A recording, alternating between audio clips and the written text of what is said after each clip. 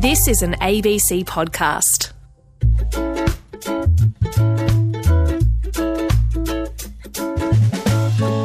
Can you be more Pacific? On ABC Radio Australia. Miss Sampala Vinaka, and welcome to another episode of Can You Be More Pacific? My name is Sarah Nangama, and as always, I'm joined by my wonderful co-host, Dean Hallertau. Whakalofala here to everyone, and welcome to the show. And yes, yesterday was Niue Constitution Day. It actually runs over 3 days in Niue, so well done to everyone over there celebrating a 3-day public holiday.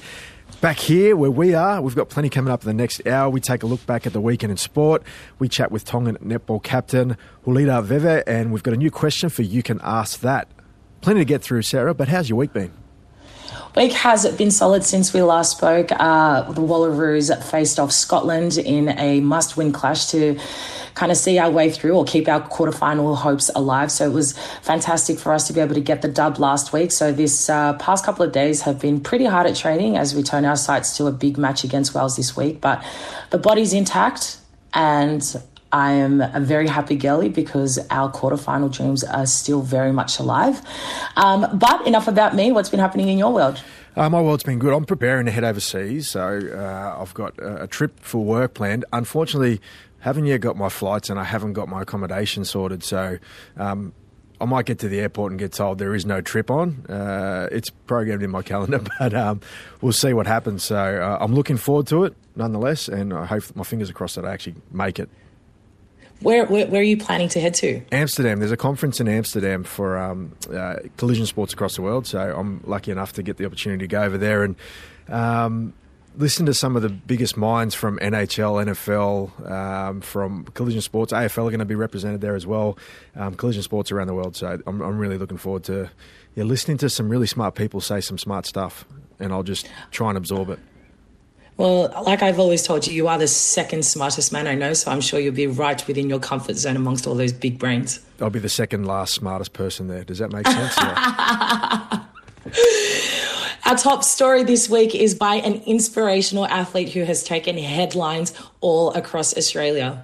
Yes, Ned Brockman. Now, this is making big news because there's a lot of attention around it. He's an electrician from Forbes, so from country New South Wales, and he's a runner, so he likes to run long distances, marathons, and he's set himself some targets over the last few years to try and raise some money for homelessness. He's quite passionate about helping out, connect and eliminate people that are living on the streets, and he partnered up with a charity called Mobilise, and their website is wearemobilise.com if you wanted to go and check it out. But Ned's gone on this mission to run from Perth all the way over to Sydney. It's a cross-country run, 3,970 kilometres odd, so nearly 4,000 kilometres, and he wanted to break a record, which I think was 44 days. He didn't quite get there, but nonetheless, a huge achievement, and he's raised so far, I think, $1.8 million. So it's to get up every day and to run, I think, 100 kilometres a day is a massive achievement. Yeah, it's absolutely huge. And I know a lot of Australians, including myself, have been following his journey quite closely on Instagram and just seeing his daily updates of what his body was put through. I think I read a post where there were maggots literally coming out of his big toe and, complete dehydration. Some days were greater than others, but he's so inspirational. To be able to complete something like this is something that will resonate with so many people. And he's just a bit of a snippet of what he shared. It was more about showing up and showing that people can do a whole lot more in their lives and, being an inspiration for people. This is so amazing. There was absolutely no one out in the Nullarbor when I was quite injured, and yeah, this is just mind-blowing.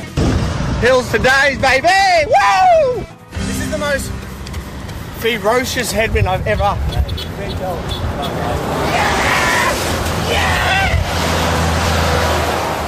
Yeah, it seems like a pretty good character, and what a thing to put your body through. And you mentioned some of the challenges. 23 years old to be doing that.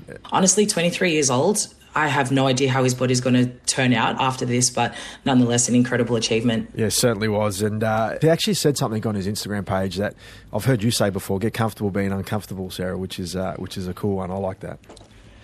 Yeah, at least my ones, though, I guess compacted in 80 minutes, not 40-something days. Different pain threshold.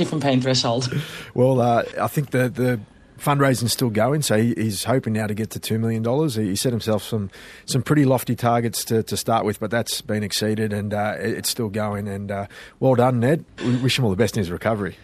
Speaking of recovery, Sarah, you had a close match a nail biter on the weekend. Yes, the Wallaroos faced off with Scotland and the final score was 14-12 in Aussie's favour. It was a huge match for us here in Whangarei and also a must-win clash. Both teams were coming off the back of a loss and had their eyes on being able to go through the next week to keep their quarterfinal dreams alive. For us as the Wallaroos, set-piece accuracy was something that we wanted to kind of build on from the previous week, and in parts we absolutely did that. But discipline was a huge area for us that we kind of compromised our standards. We saw Adiana Talakai have 2 yellow cards, and Ash Masters, who came off the bench absolutely firing, also putting a try on the board for us, was awarded a red card. So by the 80th minute, we only had 13 girls on the pitch, which was hugely worrying for us because we were only 2 points in the lead. But as we know, in a game like rugby where it's quite fast, anything can happen. So we were able to close out that game with a 2-point lead and keep our quarterfinal dreams alive with a match against Wales coming this weekend. Yeah, well, that's going to be an important match, isn't it? You want to jump ahead of a few teams, and a win's going to be super important for you. Yes, it absolutely will be. But that wasn't the only fixture that took place last weekend. We saw Fiji take on South Africa, and as we know, Fijiana, this is the first time for them to be included in the Women's Rugby World Cup, and they claimed their first win with a 21-17 finish. I want to make a huge shout out to Vua, who played in the number 3 jersey. She was named Player of the Match of Fijian heritage. She ran 80-plus metres. She scored a try, and she really was a difference for the girls. South Africa did have the lead at one point in the game, but the Fijian flair took over, and it's so good to be able to see this nation continue to elevate even in the 15s format. Yeah, that's great news for Fijiana to get their first ever World Cup rugby win, and against another rugby nation in South Africa. They'll be celebrating well after that, but looking forward to their next match. So well done, Fijiana. Yes, and now over to the men's code. Dave Rennie has now named his Wallaby squad for the 2022 Spring Tour. As we know, a couple of campaigns have been taking place, which will give them a lot of selection headaches in the likes of Australia A. But one player in particular that I do want to make mention of because of his inclusion is Mark Nwanganitawase. He plays for the Waratahs of Fijian heritage.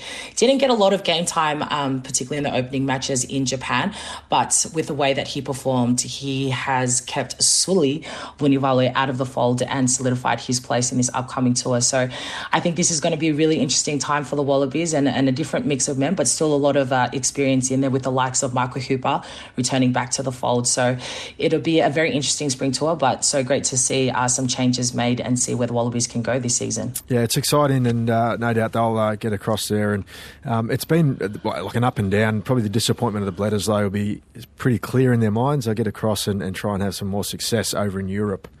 Well said, Dean. Turning our attention now to netball, the Pacific Oz Series is now underway. Yeah, we spoke about this last week, and it's a good opportunity for some Pacific nations to compete against some, rep Australian teams here in Australia up in Brisbane. It's taking place, and over the weekend or over the course of the week, there's been games on every day, but it's been a cracking start for Samoa and for Tonga. They've won all 3 matches in the first 3 rounds. We at the time of recording, we haven't got the results from round 4 yet, but a fantastic start for both those teams.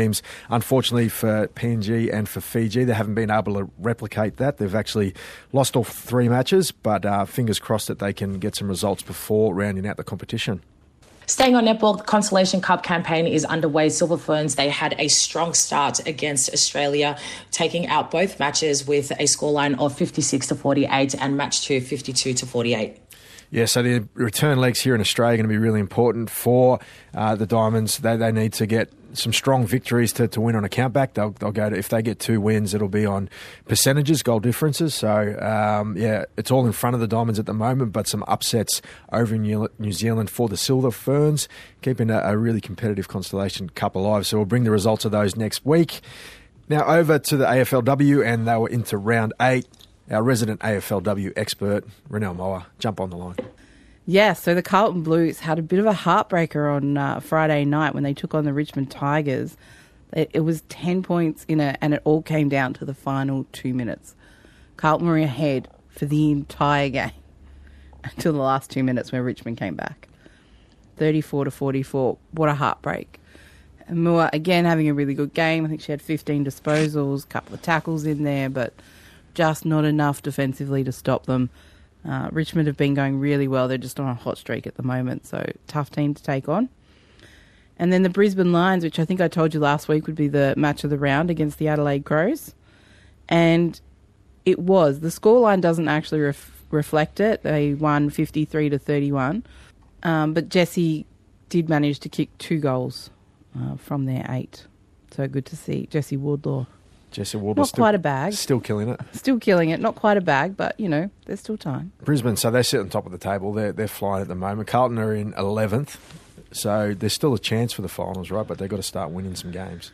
There's no chance. No chance. No chance. There's no chance. Wow. There's not enough games for them to catch up? 2 games left. Oh, okay. We'll still bring the results nonetheless 100%. for them next week. We're still going to support them. But well done, Brisbane, on sitting up the top of the table and continuing some winning form. Thank you, Nelly. That's okay. Thanks, Nelly. Over to a code that you love so much, NFL. What's been happening, Hala? Yes, well, the NFL moved into week 6 last week, and there's some pretty ordinary games, I'd say. That's probably was the theme of the round. I know when this happens in the NRL, when there's low-scoring matches and not a lot of excitement, everyone thinks the NRL is dead. Well, it happened for the NFL on the weekend, and it kicked off on Thursday night with your team, Nelly, Chicago Bears, up against the Washington Commanders. Don't have really, a lot to celebrate in terms of their offensive structures, and it was... It looked that way in the scoreline, 12-7. The Washington Commanders beat the Chicago Bears, so sorry about that. Nelly, then my team, the Green Bay Packers, who have really failed to fire a shot this year. They lost to the Jets, 27-10. Now, the Jets have been underachievers for a while. They've been actually pretty ordinary for a long time. So, big win. It was actually at Lambeau Field, which is the Green Bay Packers' home ground. So, a big win for the Jets to go away and beat the Packers. And then your team, Sarah, the Jacksonville Jaguars, they went down to the Indianapolis Colts, 34-27. That was a much more entertaining game, and the Colts were down a number of running backs. They were down there like their 4th string running back because they had so many injuries, but a good win for them. Unlucky for your Jaguars. Another game that I'll sort of tip my hat to was the Philadelphia Eagles. They're continuing their winning run. They haven't lost a game this season, so 6 from 6. They beat the Dallas Cowboys, the glamour team of the NFL, 26-17. And of course, the Philadelphia Eagles have their offensive tackle, Jordan Mailata, who hails from Australia and is of Samoan background, and he played for the South Sydney Rabbitohs in their feeder team. So he played a really important part in one of their touchdowns in the fact that he runs some really good blocking for his running back, and he's a handful, big man on the left side, and he's performed pretty well for the Philadelphia Eagles in their opening month and a half. So that's what's happening in the NFL. Fantasy League, I was ordering the weekend 1 from 5, so that's kind of going as good as the Chicago Bears are at the moment. Well, nonetheless, thank you so much for the update. Hala, turning our attention to the Rugby League World Cup, which is currently underway in England. Toa Samoa, let's talk about this one first because they copped a bit of a beating. Yes, they did. They've got such a strong side. A lot was made about how good their team looked on paper heading over there. A number of grand finalists that are appearing for Samoa, and unfortunately, as you say, they come up against the host nation to kick things off in the cup, and it was England coming away with a really convincing win, 60-6. The only joy for the Samoan team was an intercept try to Isaac Tango. That came in like the 34th minute or so, or the mid-30s, around early in the first half. So it wasn't a happy day for Samoa, and a bit of pressure now turning onto their coach, Matt Parrish. He spoke after the game and talked about the fact that they hadn't had a lot of time together as a team, and maybe that is a case of those players that came from the grand final being rested before they got some full sessions in with the squad. But England really showing their home fans they've got a lot to be excited about for this World Cup. It's such a convincing win over a really strong side, and it's all in front of the Samoan team at the moment. Australia took on Fiji. Sorry, Sarah, but Fiji weren't strong enough. Australia 42-8. Again, Fiji featuring a few grand finalists, but Australia, who are heavily back favourites in this World Cup, flexing their muscle a bit. Harry Grant came on and was unreal. The Fox, Josh Adokar, I should say, scored a couple of tries. One runaway try was outstanding, but I don't know. Have you seen this, Sarah? The referee was just as fast as the Fox, which is not a common sight. Tell our listeners how the referee fared in that little race. Well, as you know, the referee does have to follow the play as it happens, and it just looked like he was racing Josh Adokar as he is so fast with the ball in hand, but the ref kept his pace that it almost took a little bit away from the try because everyone was just so impressed with the ref's effort. Yeah, he was on his bike. He actually swerved in front of him. He was like leading him through to the try line. So it was pretty impressive stuff there from the referee. Now, the last match that I highlight, we were lucky to get a result where a Pacific team won. Tonga took on Papua New Guinea, and they got the result 24-18. So it was a very tight match. Came down to the wire, but Matamata Tonga, they've got another really stacked side. They were pushed to their absolute limits by PNG, who we know love rugby league. They opened up the scoring and were looking good for the majority of the match. But well done to Tonga to kickstart their campaign with the win. And I guarantee you we're going to see more from PNG, and I think they're going to make the quarterfinals based on what they showed yesterday. Quick question, Hala. Based on the Pacifica teams that are currently represented at the World Cup, who do you think would be most likely to end up in a final? Look, I think Tonga, because they've had so much success over the past 5 years, they've been really consistent in their performances, and I think that gives them the edge over. Even though Samoa's got such a strong side, I think that gives them the edge over Samoa. I think PNG are just super competitive. They've got some really good key players in good positions, like at their halfback, Lachlan Lamb. He's a really good player to guide them around the field, but they've got good contributors across the park. So Reece Martin, Justin Olam, they've got a number. Alex Johnson at fullback. So watch out for PNG. I think they're going to surprise a few teams, but Tonga's my pick. I agree with you. I think we're going to see Tonga there. Talanoa time on Can You Be More Pacific? Joining us this week on Talanoa Time, we're very lucky to have Tongan netball captain Hulita Hokunuma Veve. She is currently participating in the Pacific Oz Netball Series up in Queensland, and she joins us now from there. Hulita, thanks for joining us. Hi, thank you for having me. Firstly, I'll get you to share a little bit about yourself with our listeners. Tell us about you as a person, where you're from and where you grew up. Yeah, so I am from Brisbane, Queensland, Australia. I grew up in a suburb called Logan. Was born and raised there, still currently living there, and look to stay there for a little while. And you're obviously representing Tonga. Can you tell us a little bit about your Tongan heritage? Yeah, so my dad is from Tonga, in a village called Whelamea. He was full Tongan, born and raised there until he moved over here when he was a teenager. I'm half Tongan and my mum is from New Zealand. I'm excited to be playing for Tonga and to captain the side as well, which is pretty cool. I only made my debut earlier this year in March, so it's been a pretty cool journey, and it's also given me an opportunity to learn more about my culture as well. It's such a huge achievement, and to have a captaincy role in any team is huge, but for your national team is even better. Could you take us to the very beginning of your netball journey and how it all started out for you? Yeah, so I started playing netball when I was 10, and I only started playing because my older sister started playing netball. I kind of joined a club team, and then from there, I just kind of loved it. I was a shooter back then, definitely not a shooter now. I just kind of fell in love with the team sport. I just love making new friends and being in that team environment. And then my sister stopped playing, and so I just continued to play. I grew up through the Australian netball pathways, which have given me a lot of opportunities. I slowly moved from shooters to defenders, and then everyone just outgrew me. So then I kind of got thrown into the mid-court, which I'm still learning to play, but loving it. That's so great to hear. Take us into, I guess, the inner sanctum of your team. How has preparation been for this series?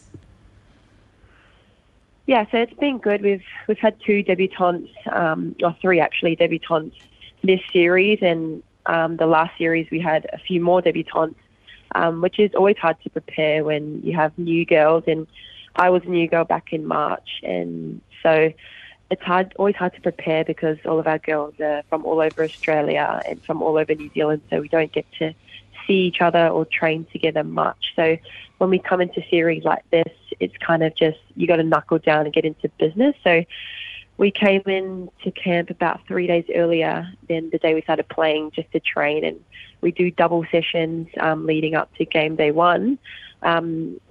It's kind of hard to prepare, but I guess like our coach set us up for Zoom meetings prior to coming into camp, which is all you can kind of do, just to talk about our values and what's expected of us, so that when we get here, we just kind of hit the ground running. But yeah, I think we're still well prepared, and we're Tongan, and so we kind of click onto things pretty quick, and we gel just naturally. So yeah, it's pretty good culture.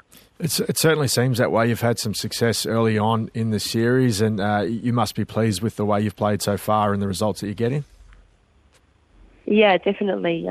Thinking back to my first game in March and how far we've come, like we're still undefeated, and this is our third comp. And yeah, that's definitely our goal, was just to remain undefeated now that we're 9th in the world, considering we were unranked a few months ago.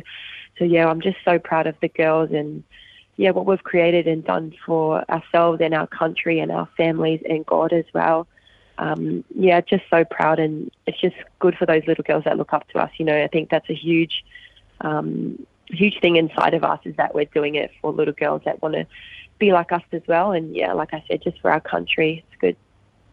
Yeah, it's absolutely incredible. And on that note of being able to inspire the next generation, those little girls see you absolutely dominating on this stage. It only encourages them to know it's a possibility for them also.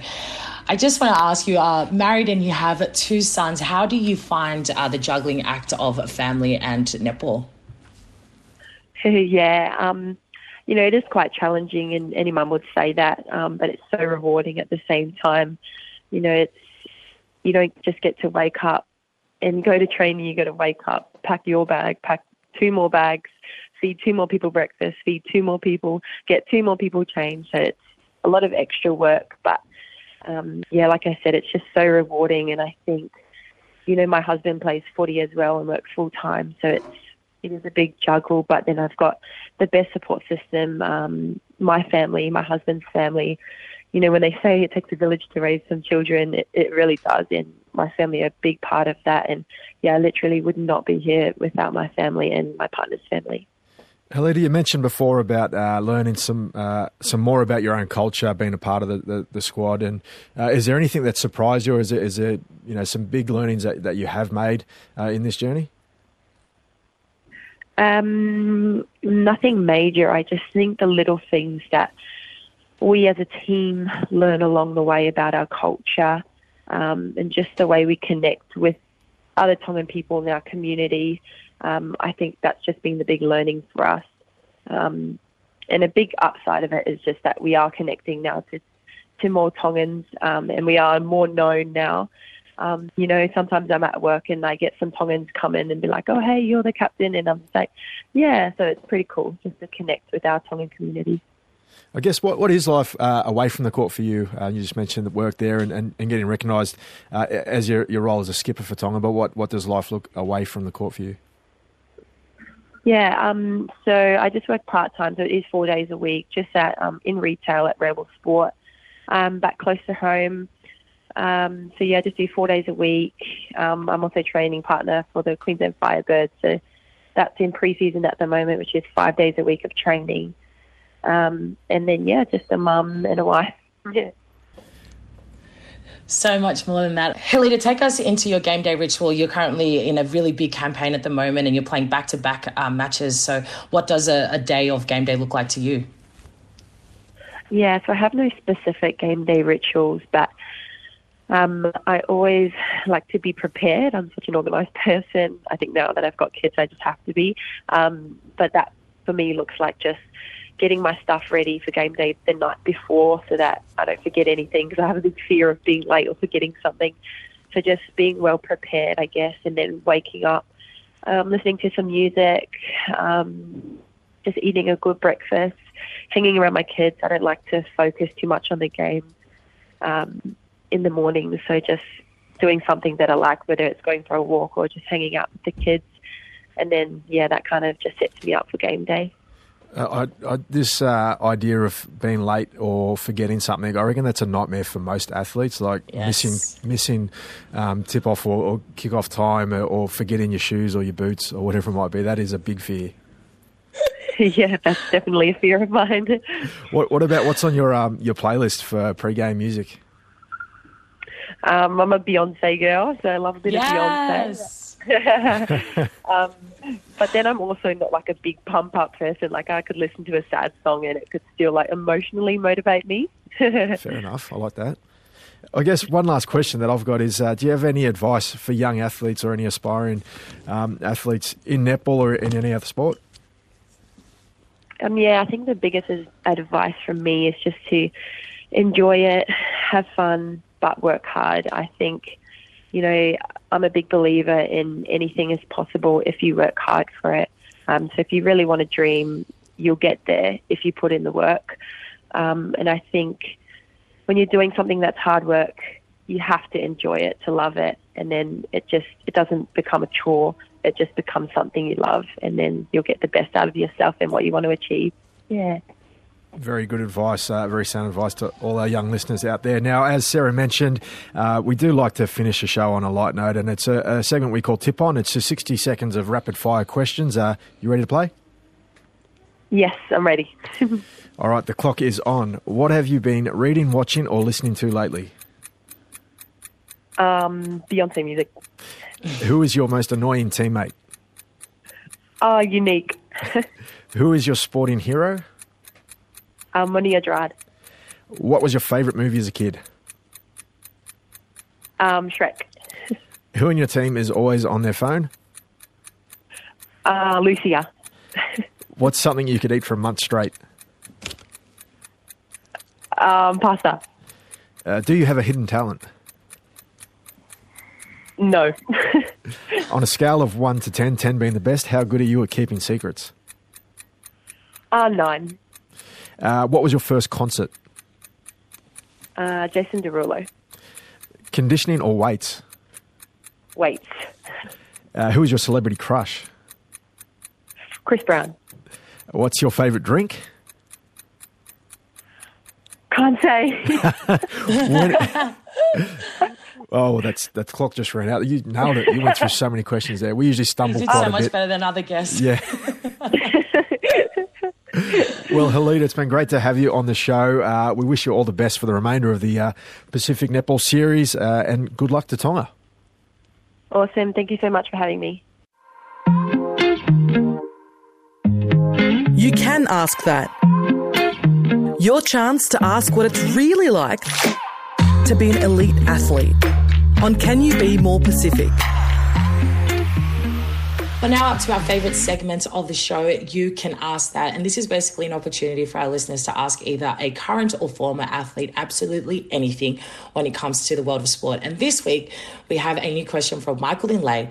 And Hala, the question that is being asked is, how hard is it to stay up for a tour after a full home and away season? It's a good question, Sarah, and it's pretty appropriate for you at the moment. Obviously, you're over in a World Cup competing, and obviously everything comes at the end of regular seasons when there's a tour on for international fixtures, and it's always something that gets talked about in rugby league is about trying to fit an international fixtures in a calendar. World Cup's different; they're scheduled every so often, every 3 years, every 4 years, whatever it might be. But it is something that we spoke about off air earlier about. Is it hard to sort of find the energy off the back of a full season to go and tour and compete? Sarah, you're in amongst it now. What do you think? How are you feeling a few weeks into a World Cup campaign? Yeah, look, I'll be completely honest with you. It is quite tiring and very taxing on the body. I feel like this whole year, and genuinely, I've rolled from one campaign to the other. It started with Super W into club, into Wallaroos, and when I'm not at home playing, I'm genuinely in a camp, whether it's training or whatever. So it is pretty hard to stay up for a tour. I think the biggest thing I've learned is how to keep my body in check. I'm only 27 and I've been playing rugby now for 10 years, but I swear each year it gets harder and harder for my body to recover. And genuinely now that I'm at World Cup, and despite all the footy that's been played, there are some things that I absolutely need to tick off to keep my body in check, and that's just like stretching and recovering at the end of the day. Like I'm up at 11 o'clock in the evening still just stretching because I can't get certain knots out of my body. So it's really tough, and I guess that's the physical component. I guess another component is also like the mental and emotional side.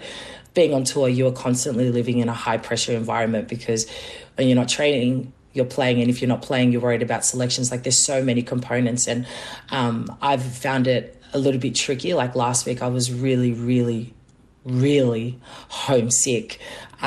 But I've got certain tools in place that kind of help me stay connected. And one of those is just speaking to family, which I'm very, very thankful for, with like FaceTime and that. But it's really hard and it does take its toll. But I guess when you have a goal in sight, you're willing to do whatever it takes to stay on the path, because it's a privilege. At the end of the day, to be here, it's a privilege. But there's no hiding from the fact that it is tough. Yeah, when I was looking at this, I was thinking back, and I love touring. Like I remember going away, and even if it was the end of a long season, I just wanted to get away and have fun on tour and play football. And I went on some tours that were 7 weeks long. But then I'm thinking back, and I was, at the time, my first tour, I was 22 years old. I didn't have a family, so I was young and wanted to tour the world and go see things. And I didn't play a lot of football on that tour, so even though it was at the end of a long season, I probably was in a good frame to actually put my body through that. And then the last time I toured I was 25 years old, so I was still quite young. And it was, again, at the end of a season. It was a long campaign, but I was full of energy and ready to go. So probably a little bit different for me at that time in life. And I'm looking back, it probably seems like in my head it was fun and easy, but I probably wasn't as much as I think it is. And then having to back up and then go back to training in a pre-season and get ready for the following year. There's going to be a number of players in your World Cup, in the Rugby League World Cup, that are going to experience that throughout December this year and January into next year. On that note, Hala, we just spoke about Tol Samuel going down in their opening match at Rugby League World Cup, and a lot of those players came from grand final matches who didn't have quite the turnaround as other players in the squad. Do you think shortening rest periods kind of hinders performance? Well, I think it's probably, yes, they're probably fatigued from a long year and playing a lot of football, like someone like Jerome Luai, who played Origin as well and then made it all the way through the grand final. He did have some time off through suspension during the year, so it's weird. Injuries and suspension actually gives you those sort of breaks, artificial breaks that you might need. But then on the same side, you're match fit. So you're coming up against players that haven't had a lot of football in a period. So keeping your match fitness is one thing that helps you get through games. They got beat by 54 points. So that's not just getting beat, that's getting flogged, right? That's I think despite of any fatigue and the makeup of the rest of your team, you don't get beat by 54 points. I don't think there's much excuse for that. So I'm less sympathetic. I think they should have got up to get closer than that, albeit they come up against a really strong side in England. Yeah, it's a very interesting question and pretty cool to be able to see both of our insights. On that note, if you have any questions, please feel free to hit us up on Instagram. You can find me on @Sarah or this guy @Dean Hallertau.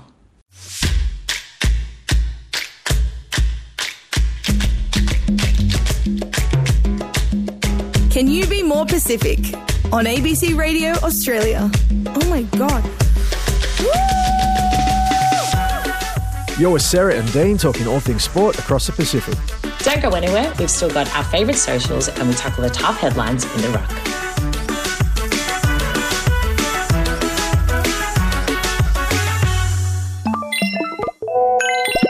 Can you be more Pacific?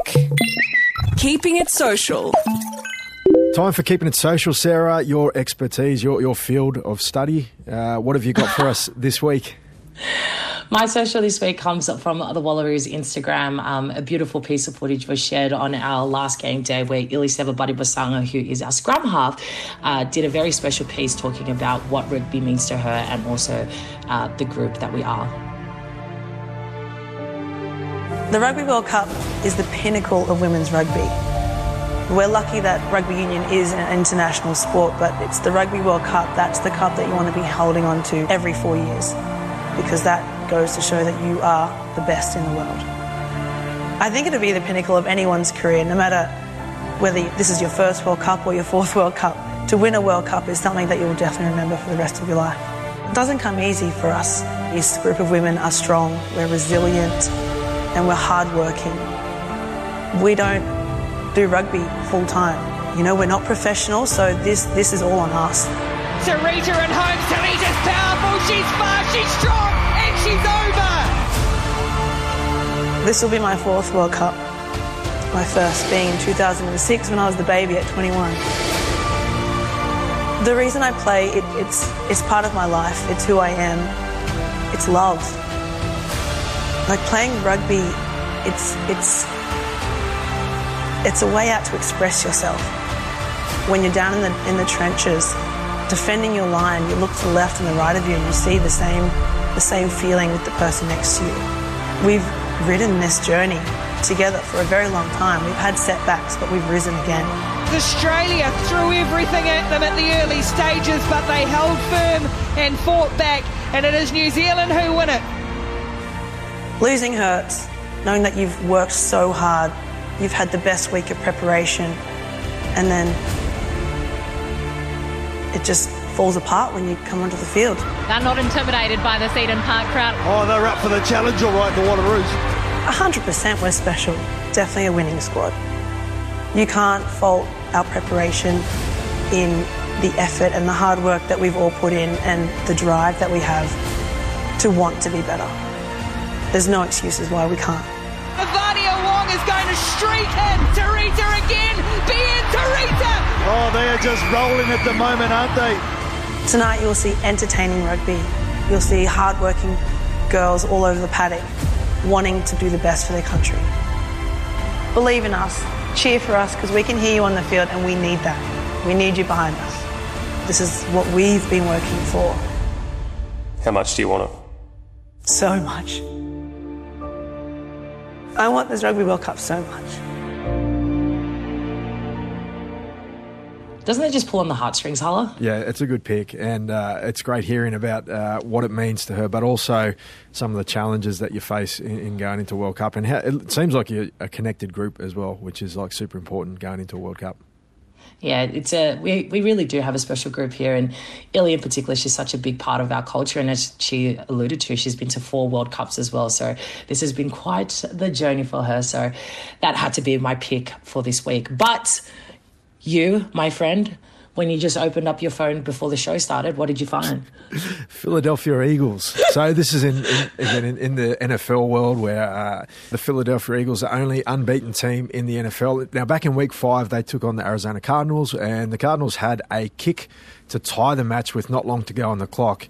And there's this footage on the Philadelphia Eagles Instagram page that a fan has put up, and literally a fan, because the fan's watching the game on TV. This match-tying field goal is about to take place from the Cardinals, and he picks up his floor fan, just one of those little portable fans, and he stands to the side of the screen, and the kick goes up, and the fan blows the kick away. So he has some sort of part in making the ball miss and position himself on the right side to push it to the other.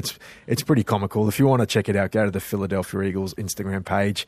And, good work from the fan to send an Omen, I don't know what it is, an Omen fan to the ground for the TV. The fan came in clutch. Yes, indeed. In the Ruck. Tackling the tough headlines in sport on Can You Be More Pacific? This week in the Ruck, we have a variety of news, starting with athletics. The Cook Island Games were hosted between the 30th of September to the 15th of October, where we saw athletes, both young and old, compete in 25 sports. Yeah, this is huge, and it wrapped up on the weekend, as you said. There was 3,200 registered athletes across 25 different sports. So a huge turnout, and it's great that this kicked off in the middle of COVID, actually, in 2020. They've continued it. A number of expats returning to the islands for these games, and it's great that it took place. It's great that there was a number of people that returned, and that it can go ahead. I'm sure it'll be something that everyone looks forward to in the Cook Islands in the future for the next meet. Yes, and I do want to make a quick mention of Tiana Metara. We've interviewed her on the show before. She is a New Zealand netballer who is of Cook Island heritage, and she actually went back to Raro to compete with the national team, and she posted about it on Instagram, speaking about how fulfilling the experience has been. So great to see big profile athletes return back to the motherland and compete on such a significant stage to the island. Now over to football, and here in Australia they had the Australian Women in Sports Awards this week, and Mary Fowler, who is of PNG heritage, plays for the Matildas. She's been a star at such a young age. She's only 19 years of age. She was actually named the one to watch at those awards, so a fairly significant award for a young person to achieve. And Mary, we know she's a gun. She regularly features in the highlights and on the score sheet, so no doubt everyone will be watching like we are. Yes, and staying on the note of PNG, the women's national team, who we've spoken about in bits and pieces as they prepare for World Cup, have been told that they need to train individually because a head coach has not yet been appointed. Yeah, this was a little bit of a shock for us. Nicola Demain, who Peter Pasol has spoken to on the show before, was their former head coach, had some success, and then was told she was no longer needed. So that was a strange one that we spoke about a little while ago. They haven't yet replaced her. They're looking at options from internal and abroad. They reckon they're close to naming someone, but in the meantime, their squad's been named and they train separately. So weird for a team sport to not be working together, at least in some capacity, and to not have that coach named.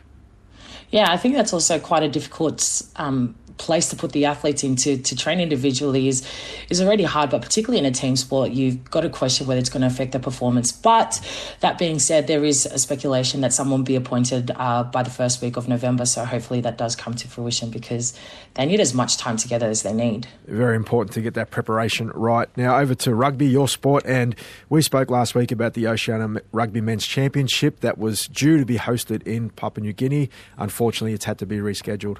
Yes, it had to be rescheduled as there are a couple of challenges, including flight schedules, availability and travel documentation between the countries. So it is a little bit unfortunate that they have had to postpone it, but I guess on the bright side, it'll still go ahead between the 2nd and 10th of November. I guess my only pet peeve with it was they knew that this competition was coming. Preparation should have been better. Yes, preparation prevents poor performance. Is that the slogan, Sarah? Look, Harlow, if you said it, it must be gospel, so let's just stick with it. Now, something that you'll be familiar with, Sarah, the Kaiviti Silktails, they have donated some gym equipment to university. Yes, so the KVT Silktails are currently based now in Fiji as they prepare for their pre-season. They have opened up a centre of excellence and had some gym equipment that they were able to share. So they took it over to USP, the University of South Pacific, to help their facility out there. It's a great gesture, a very generous gesture, but it's in the true nature of Fijians to be able to share whatever they don't need. Yeah, this was cool, and the clip is on the Silktails Instagram page if our listeners want to head there, and it just shows them putting the gym together, putting some racks and some weights and all the equipment that you need for a good functioning gym, which I think is a really nice gesture and one that will help with pathway development, and we'll see more stars hopefully come out in all sports, but hopefully in rugby league and in rugby union, but it's a really nice gesture from the Silktails. Well said. Over to the NRL, the PNG team, the Kumals. And a conversation that has been lingering for quite some time now is about having a PNG team included in the NRL. And no one else is talking about it, but the media is talking about it. So how likely is this to happen? Yeah, look, I think there's obviously a desire from PNG to be included in the NRL. They've had their opportunity to play in an Australian competition in the Queensland Cup through the PNG Hunters. They've had some sort of mixed success. It's been a challenging last couple of years, obviously COVID, meaning that their preparations in their season's been interrupted from time to time, and no doubt that's presented a challenge for their performances. But their World Cup, they're in the World Cup at the moment. If they perform well, then there's probably going to be some more push to have them included as the 18th team. There's obviously a lot that has to happen for that to come true, but we know that it's such a passionate rugby league country, and there's good support from the highest powers, being Anthony Albanese in Australia and over in PNG, that their government officials are really supportive of this happening. And look, I think it's definitely a chance. When it happens, I don't know. I've got no idea about the plans for further expansion beyond next year. They did lose their first match against Tonga, as you mentioned before, in the World Cup, but I don't think that's going to really impact their immediate chances of having a team in the competition. It'd be great to see them have that opportunity like we've seen in the Q Cup. Yeah, I think the World Cup is really important for them to be able to see how they fare against a lot of professional athletes. But I guess in terms of an 18th team being added to the NRL, PNG aren't the only nation pushing for it. We know that the North Sydney Bears are doing it also. I think a great trial will be seeing how the Dolphins fare because they're obviously the latest inclusion in the competition. So, like you said, these things are likely to happen. It's just a matter of when it'll happen because we know that there's so much that needs to go into it in terms of resources. Yeah, it's a good point. Watch the Dolphins, see how things go there before we start making any further decisions. Staying with rugby league, and Des Hasler, the Manly, great as a player, great as a coach, spent some time at the Bulldogs, returned to the Seagulls a few years ago. He got chopped last week. That was big news, but I guess it's an evolving situation because he may pursue some sort of action over that sacking, and also the Seagulls have reportedly approached Anthony Seibold, who was let go from the South Sydney Rabbitohs a couple of seasons ago. From the Brisbane Broncos, I should say, a couple of seasons ago. It's going to be interesting to see what happens there. Yeah, it's really unfortunate for Des Hasler, but I guess it'll be one to watch to see if Anthony Seibold does take this head coach role.